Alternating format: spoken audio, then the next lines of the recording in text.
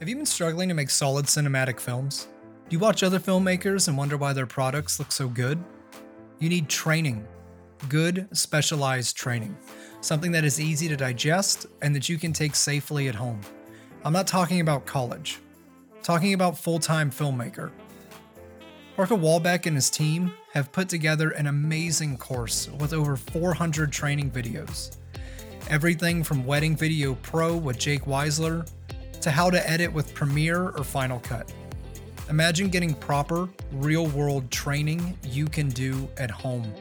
Imagine the impact that would have on your work. Your skills increase, your quality increases, and then so do your prices.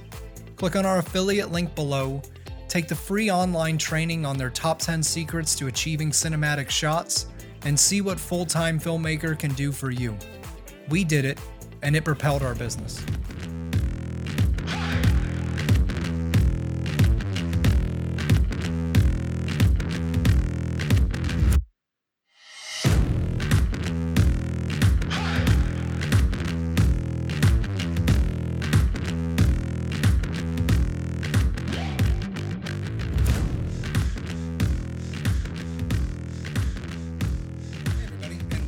Wedding Filmmaking for Beginners podcast. Today we want to cover what equipment that you should be getting if you're just starting out. We want to hit just bare bones what you need to be successful. We're going to touch on audio gear, camera equipment, renting versus buying, editing software, just the bare bones of what you need to go out, shoot a wedding, be successful, come back, edit it, and then give your clients a good product. We're trying to keep most of this under $1,000. But it's really important that you invest in some basic equipment. And then there's some things that you should just rent, in our opinion. And we're going to cover that here in a second. You'll hear me talk about this a lot, investing in yourself. I think it's significantly more important for you to invest in yourself rather than invest in the new Canons that are coming out and that kind of stuff. That's just my personal opinion. So we'll talk about investing in yourself in another podcast, but for right now, let's just talk about equipment. So first, let's talk about camera gear. What camera should you be buying? Well, you're going to hear us talk a lot about the GH5. And the reason why I talk so much about the GH5 is because for the price, you can't really beat what you get. You get 4K 60, 422, 10-bit internal, up to 4K 30 frames a second. You can do 8-bit and 4K 60. However, we don't shoot in 60 frames anymore. The highest that we go is 30, and we slow that down to a 24p timeline. That's just my personal opinion. That'll cost you around $1,000. I think we got our last one used off of B&H for around $1,000. Which is actually the camera that's recording right now, is the one that we purchased used. Some people love Canons. If you don't want to go the Panasonic route, get a Canon SL3. That seems to be the new one that came out. That shoots in 4K, 24, 1080p, up to 60 frames a second. Do you need anything more than that? Not really. Can you get by with that camera? Absolutely. My personal preference though is a GH5, but we talked about keeping things under $1,000. Let's just stay focused with Canon. So you get a Canon SL3. I looked on Amazon, an SL3 with a 50mm 1.8, the little puck lens, is about $700. And you'll see plenty of people shooting all day on a 50. Some people love shooting all day on a 35. We bounce back and forth on primes. However, if you want to shoot on a 50, that is 100% feasible. So don't look down on just shooting on one lens when you're just starting out. Everybody talks about, the lens that you should get is a 70 to 200. That lens is like $1,400. So if you want to keep it simple, you want to keep the price right, get a deal like this off Amazon. You're looking at $700 for a camera that can shoot in 4K 24, and then you can shoot all your B-roll in 1080p and 60 frames a second. Just on a personal note, we deliver 99% of our films in 1080. So we shoot in a 4K all day long, and then we just compress that down into a 1080 file. Do you have to do that? No. Can you get away with just shooting in 1080p? Of course you can. The only reason why we like to do that is because that gives us wiggle room if we need to punch in, I think you can zoom up to 100% if you're shooting in 4K and you're dropping down to 1080. So it's just a good option to have. You don't have to have it. So don't get wrapped around the axle if you can't afford it. All right, so let's talk about audio.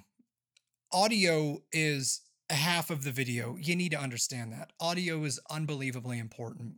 A very good rule of thumb is you can have a pretty bad video, but if you have good audio, people can mentally make it through it.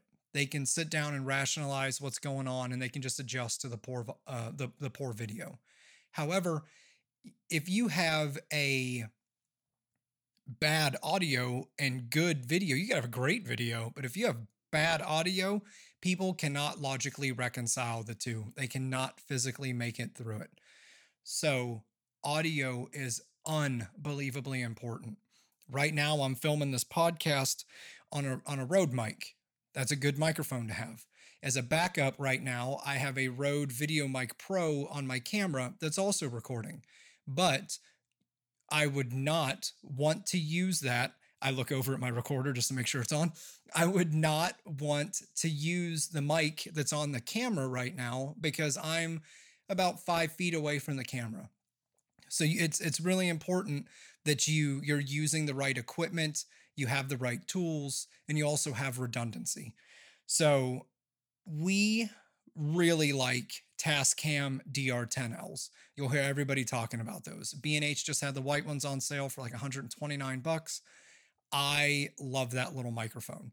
It's really easy to program. It's easy to use. You can dual record with it. You can pick one up for about $200. And if you're just starting, you can probably get away with one Tascam DR10L on the groom. And if people are standing within close enough proximity and that kind of stuff, you'll be able to pick up the officiant, the bride, and the groom. You would just need to go into post, put in a compressor, and raise up all the levels of the ancillary audio and that kind of stuff. But you could probably get by with just one. We personally mic everyone. So the bride gets a mic, the groom gets a mic, the officiant gets the mic. That's just for redundancy. We know that the groom's mic will pick up the bulk of what's going on.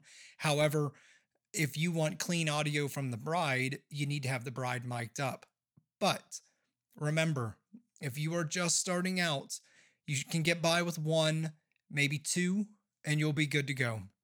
The other thing that we have two Zoom F1s. So you got the Tascams and you got the Zooms. And I really like the audio that comes out of the Zoom F1. It was a little cheaper than Tascam when I originally bought it, but it's big. I mean, it's big. It's like an inch thick. It's got these metal bars on it for you to slide a belt through. When we're filming active shooter scenarios and that kind of stuff, which is another, a business that we have, we use those on the stunt people because they're pretty rugged. Like they can take a beating.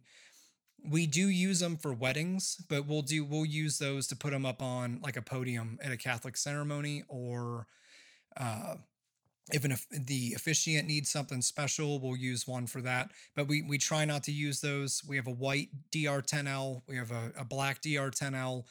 We have the Rode Wireless Go, which we typically use on the officiants. And then we have the two Zoom F1s for ambient audio, or like I said, tossing it up on a podium or something like that. But if you're just getting started, you can get by with just one Tascam and you should be okay. We also use a Zoom H6. So we've been using the Zoom H6. It's actually over here. That's what I'm using right now to record the podcast, so that the audio from my Rode mic is going into the Zoom. And I love it. It's a color screen. You can see all the levels on it really clearly. Like I can glance over right now and see where I'm at in the grand scheme of things while I'm talking.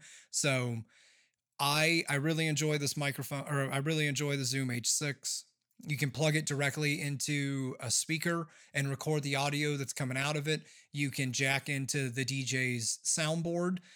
You can use XLR inputs. You can use 1/4 inch inputs. Like you can do a whole plethora of things with this, and you can control the audio levels from the dials that's on it. Now, do you have to have a Zoom H6? No. It would be good if you did. And the reason why I say that is because you can use the Zoom H6 as backup audio, or that could be your primary audio source, and you could be using your Tascam as backup audio, because you always want to have two.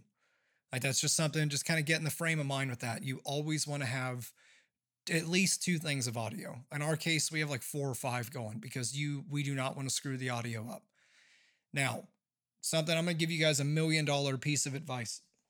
And for those of you that are watching the YouTube video, you can physically see what I'm holding in my hand. But this right here is a Jib Y splitter. So this little bad boy I got on Amazon for 35 bucks. And this is probably the best thing I could have bought. And we're doing another podcast on extreme ownership here in a little bit. But I had a really, really bad experience with a DJ.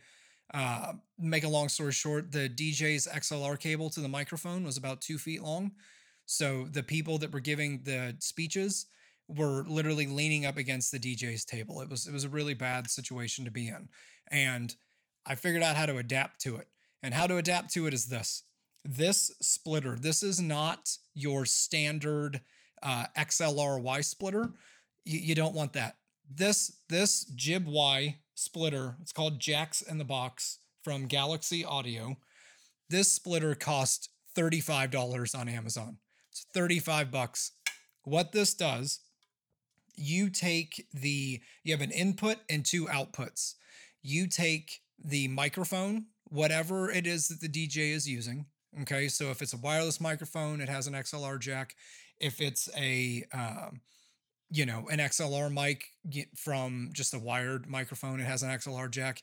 You take the XLR jack and you plug it into the input, and then you have 2 outputs. And what makes this really unique is you can take a clean, balanced feed from the microphone itself without ever touching the DJ and send it straight to your device. If you're using an H6, an H4, an H1, you can send that straight to your device without any manipulation from the DJ whatsoever.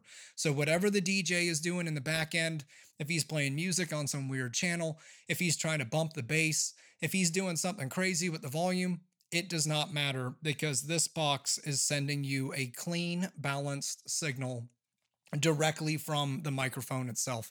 And you can't get better quality than that, period. This box is $35. This will save any amount of audio that you got going on. As long as the feed from the microphone is coming to this box, you will get a clean, balanced, you're controlling everything on your side. He's controlling everything on his or her side, and everybody's happy. So spend the $35 and get something like this. Don't buy the XLR Y splitter. Buy an actual box. This thing has a power output in it, so you can still send phantom power from one source to the microphone, and it has a blocker in it. So if 2 things are running phantom power, they won't go. They both won't go into the mic. It'll only accept one with phantom power. So it's a really good option to have. We obviously love it. I like the H6, but I would highly recommend that you have 2 things of audio, that you would have a Tascam and you would have an H6 with the box.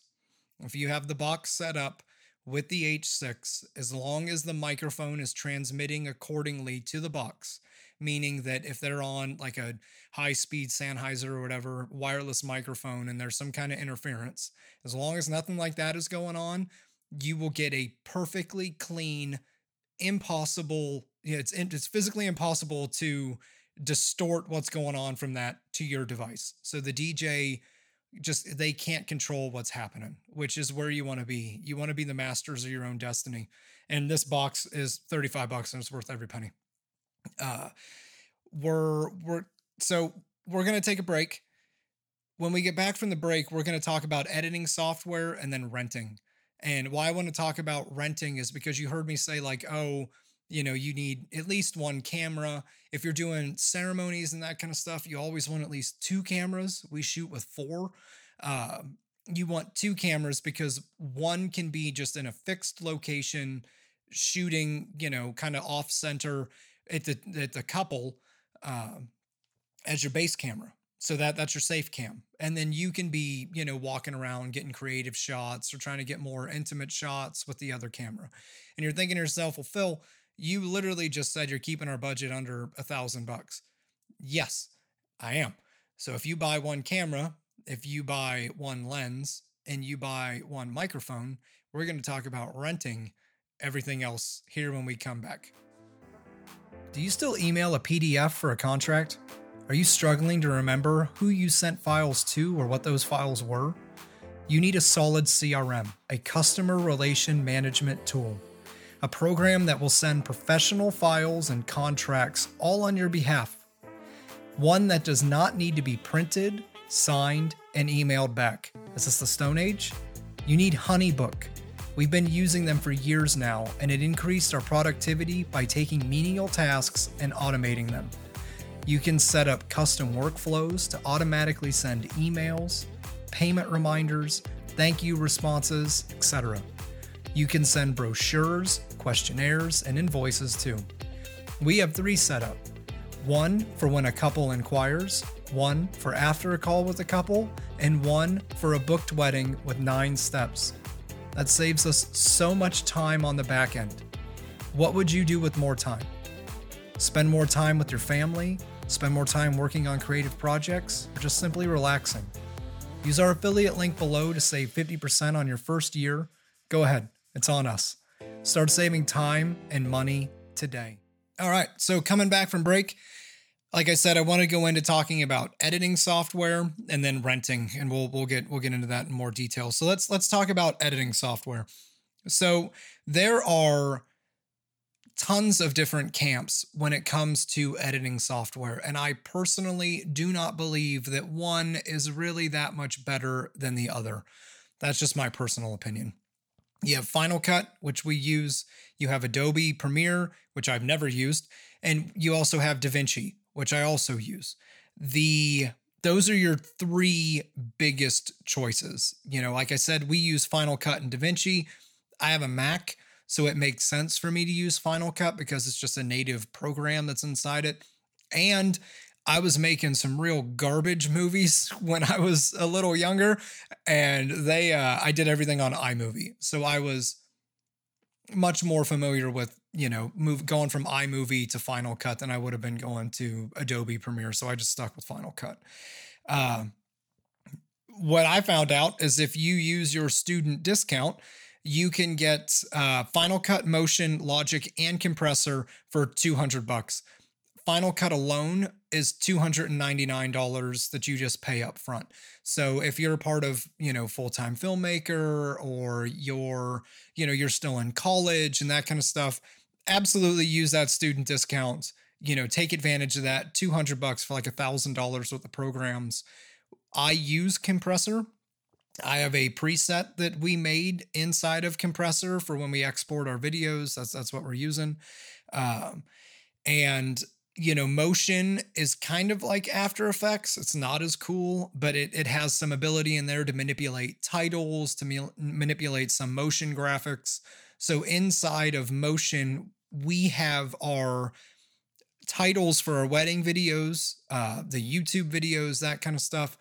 We have all of that saved as a template. So we just got to go in, drag and drop, change the people's names, bada bing, you're done. So it's really convenient for us. For Adobe, their entire suite is $239.88 a year for students. So there is a significant price difference between Adobe and Final Cut. You got a one-time cost with Final Cut. You could get their suite for $200 as a student, or you're paying around $240 a year for students for Adobe. If you are not a student, it's $599.88 a year for non-students. So you'd be spending $600 a year compared to, $300 for Final Cut if you just bought that on its own. That's just the way that the breakdown of those two are. We've been talking about balling on a budget and what you need to do if you're just starting out. DaVinci Resolve is free. Full stop. It's free. You can get DaVinci Resolve for free. DaVinci Resolve Studio is $299.99. The big differences between the free version and the not free version is things like there are certain plugins that aren't available, like film grain. I personally like film grain, but I already have a film grain preset inside of Final Cut, so I don't need it. I think the Fairlight and some things with Lightbox, I believe, are disabled in the free version.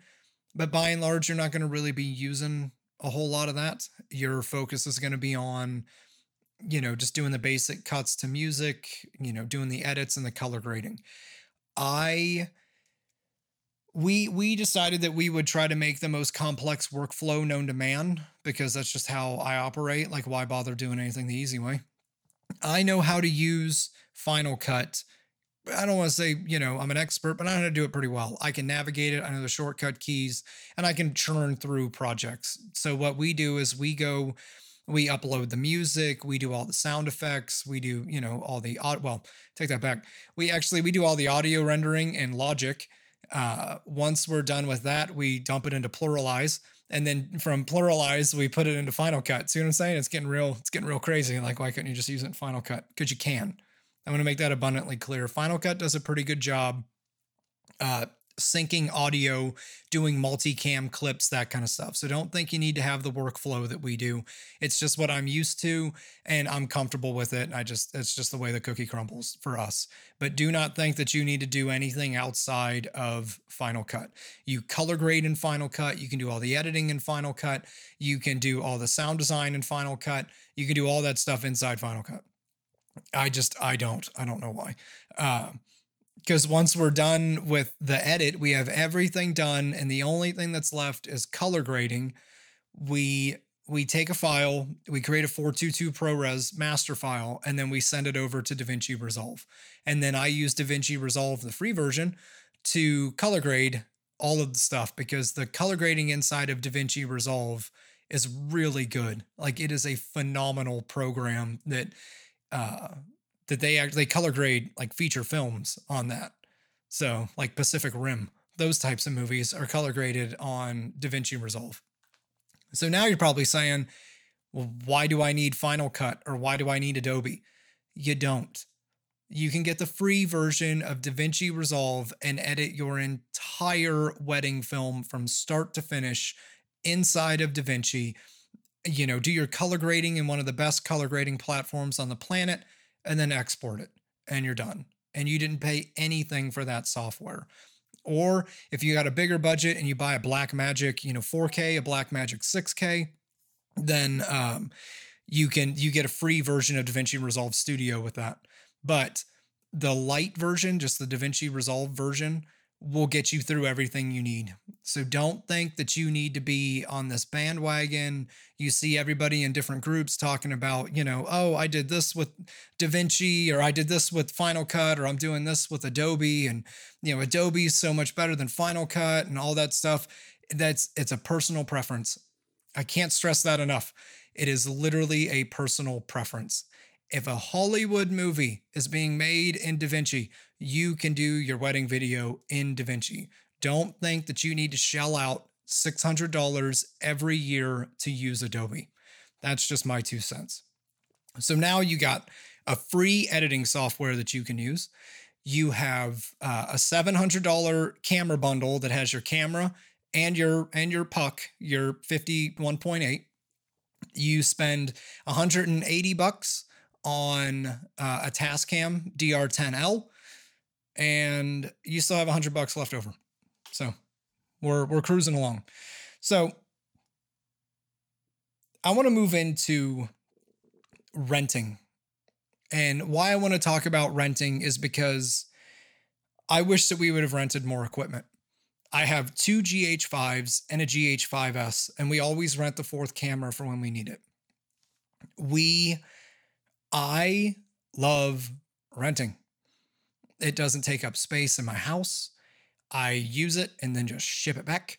I don't need to worry about it after that. I don't need to maintain it. I don't need to spend any extra money on it. I don't need to do anything extra other than pay for the rental itself. Now, if you wanted to buy a Canon 70 to 200, you're looking at around $1,400, I think, $1,500, something like that. If you wanted to rent it through Borrow Lenses, because that's who we use Borrow Lenses. If you wanted to rent it through Borrow Lenses, it's $52 for 3 days. $52 for your lens. That's it. If you wanted, like when we rent our third GH5, because I use the GH5S on a Ronin and I'm kind of wandering during the ceremony, we spend $90 for 3 days to rent the body because we already had lenses. If you wanted to rent a Zoom H6, so you bought your little box, now you need an H6 for your second audio source. It's $29 for 3 days. That's it. You spend $29 a wedding and you have a Zoom H6. Now, right now, you're probably saying, well, if I'm going to spend an extra $400 in equipment, and I'm just making that number up. That was just the first number that came to my head. If I'm going to spend an extra $400 to rent, actually, I take that back. It's around $200 for you to rent a 1DX Mark IV for 3 days through Borrow Lenses. It's $200. So right now you're saying to yourself, well, how am I going to, you want me to rent 70 to 200, a 1DX Mark IV, and a Zoom H6 to pair with my camera, my other lens and all this other stuff. That's an extra, what, $300? Where am I going to get that from? Well, I'll tell you, you pass that cost onto your client. Full stop. I can't stress this enough. Whatever additional cost that you incur during a wedding should be passed on to your couple. That's how business works. Plus, now you're using an SL2 as a safe cam because obviously you're going to be using the 1DX Mark IV for the bulk of the day, which means you're going to have significantly better quality with that. Just in general terms, that is a much better camera. So it makes sense that if you're going to spend $300 to rent all of this equipment to give your couples a superior product, that you should be charging at least $300 more. Period. You should not be incurring cost unless it's something that you want to give the couple. Like I've heard people talk about, they're doing an $18,000 to $20,000, destination wedding in Italy, and they'll waive the travel fee and stuff like that. That's different. If you make that decision, you're making that decision because you're getting compensated in a different way, just in general terms. When we decided to use the fourth camera for our weddings, we added the price to the weddings. So I want to say we were at $23.99 and we were like, hey, let's get a fourth camera just so we could have 3 fixed, solid angles, and then me floating around like a wild man with my Ronin trying to get some creatives. So what do we do? Said, all right, let's do it. Bumped it up to $24.99. We instantly added that price right to our package price because the couple is going to get a better product. They're going to have more angles. Their ceremony edits are going to look better because there are more cameras shooting it. Therefore, we can charge more money. And I cannot stress that enough. There's too many times that people just agree to bite the bullet and eat the cost when they shouldn't be. You only eat the cost if there's some benefit to you. And if you're renting $300 worth of equipment and you're charging $700 for the wedding already, you've chewed through almost all of your profit. So if you're shooting a $700 wedding, you're using one camera, you've got one audio source, what you've invested in, you're charging $1,000 now. Charge $1,000 now. If they got 700, they got 1,000. It's that simple. So you're charging $1,000 now. 300 of that is going to your equipment costs. That pays for the shipping back and forth. That pays for the rental itself. You always want to make sure that you're adding the equipment line to your wedding cost breakdown to make sure you're compensated for the equipment. That's my 2 cents. I charge an equipment fee with everything. Reason being is, let's say you're shooting a wedding and you don't have an equipment fee and you break something. Well, now you just lost, let's say it was on that 150 lens. What did I say that 150 lens was to buy? Probably $200.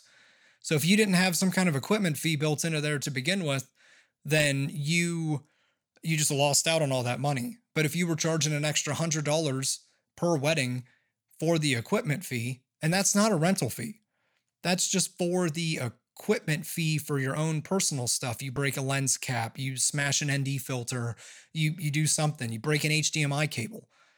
Like that, it's very important that you have that stuff built into your cost. And you're probably saying to yourself, where did you get this crazy idea from? Well, it's easy. You hear me harping about Full-Time Filmmaker. They have a wedding cost breakdown inside of the course. It's an Excel sheet, and I seen the line item in it. I was like, oh my God, that's genius.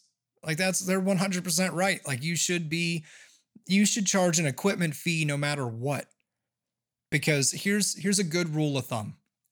I want you to think about how much it would cost for a couple to rent the equipment that you are taking to their wedding, shoot the wedding themselves, and then edit it.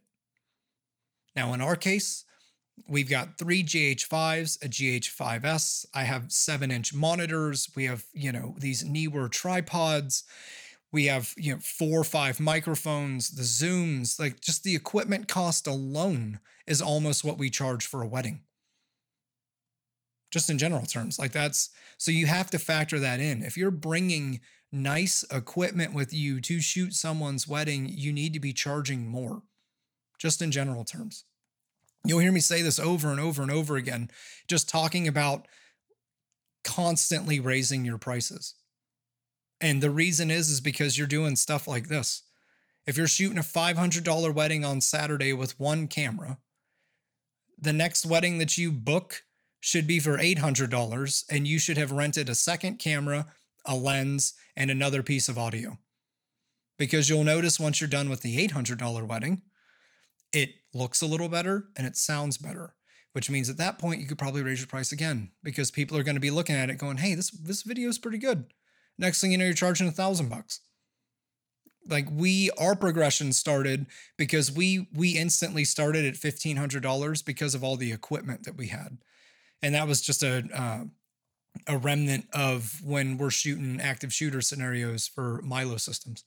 So just something to think about. You just always have that in the back of your head. So I would highly encourage you to create a miscellaneous line item that you don't need to have it on your invoice, but when you're trying to break down your costs and, how much should I charge for a wedding, you should always have a miscellaneous line item for what happens if I break something. So you got $100 added right there.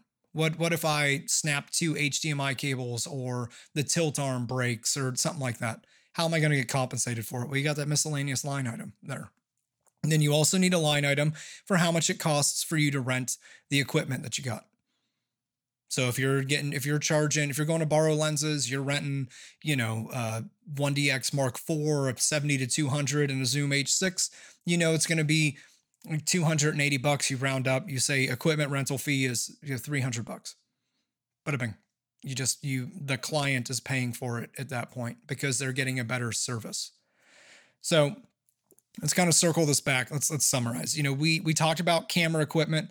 What do you need just starting out? You probably get by just fine with a Canon SL3. You get by with a 50 millimeter lens, or if you wanted to, get a 35, or I personally shoot on a 90. I love the look of prime lenses, so I shoot on a 90. Brittany is shooting on a 35, and during the ceremony, We're using different lenses, which we'll talk about that in another episode. But yeah, I mean, you don't need, so audio, get a Tascam DR10L, rent an H6. It's that simple. Get DaVinci. I can't stress this enough. A part of me wishes that I would have started on DaVinci just because it's free. It works just fine. You speed ramp, you do all of that stuff inside of DaVinci, just like you would Final Cut or Adobe. It works just like the other two. The only difference is you don't pay for it. So I'd highly recommend DaVinci, especially for color grading. Even if you've already invested in Final Cut, really look into DaVinci and color grading. There's this thing called Bacon Blade to get it over. So I'd really look into DaVinci. And then rent. I can't stress this enough. Just rent the equipment that you need. Pass that cost on to the couple, because that's the only thing that makes sense, because you're renting better stuff. You're creating a better product if you're using better equipment. So it's just something to think about. And,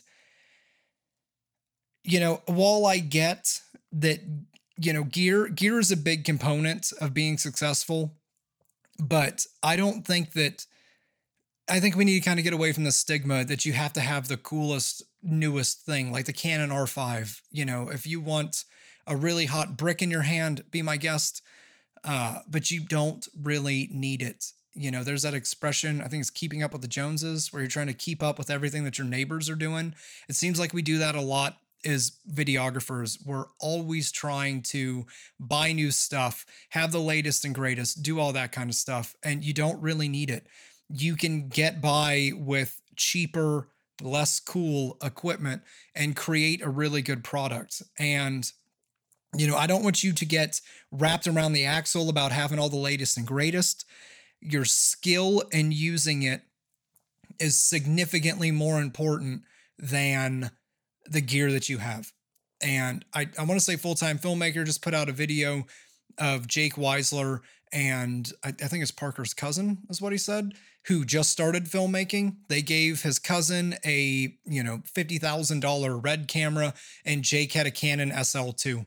And then they tried to put a little shoe commercial together. And you can clearly see, this is nothing against the guy who just started, because he's just starting out. The issue is Jake has a lot of experience. It's the skill that matters. It's not necessarily the equipment. The equipment will give you a good image, true, but I can get a great image out of my GH5. I don't need a $60,000 Red camera to go shoot a wedding video. I need the camera that I got. It's going to do just fine. All right. So with all that being said, make sure to like and subscribe to our podcast. Join our private Facebook group. It's Wedding Filmmaking for Beginners. Again, thank you so much for being here. I'm glad that everybody's tuning in. I hope everybody's staying safe.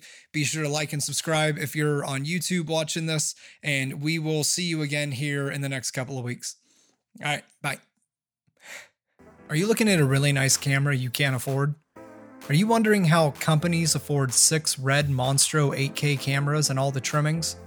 You need to make more money so you can buy one. No, I'm kidding. You need to rent. Renting equipment is way easier than you think. You can ship it all back and forth from your house, and it's way cheaper than buying. Best of all, you should include the rental cost in your pricing to pass on the expense, because you're shooting with better gear.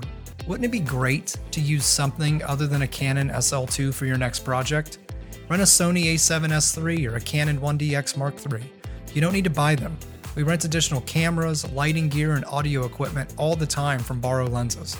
We've never had a late shipment or anything other than an awesome experience with our customer service. Use our affiliate link below to get renting today, and you'll have professional equipment tomorrow.